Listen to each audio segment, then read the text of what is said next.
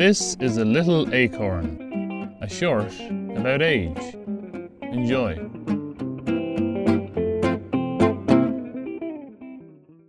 Leo O'Kelly and Sonny Condell's folk band, Tir na Nog, enjoyed great success in the 1970s. Well, I suppose a great place in Dublin at the time in the mid-70s, from mid-70s to 80, I suppose. I think the best place would have been Toners, and so many acts came out of Toners, like Luca Bloom, Freddie White, and Jimmy McCarthy, Honor Heffernan, everybody, all the people who played there are playing still. You know, there was Monday, Tuesday, Wednesday, 7 nights a week with different people. And everybody, I think, almost without exception, is still in the business.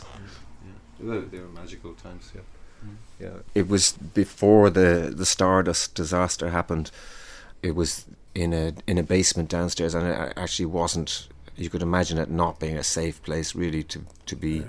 And it was jammed, like Sunday afternoons, evenings, Saturday night, Friday nights, and it was just dangerous, I'd say, in retrospect, but it was very magical and very exciting times, really, playing down there. It was cheap, but very good, hot and sweaty.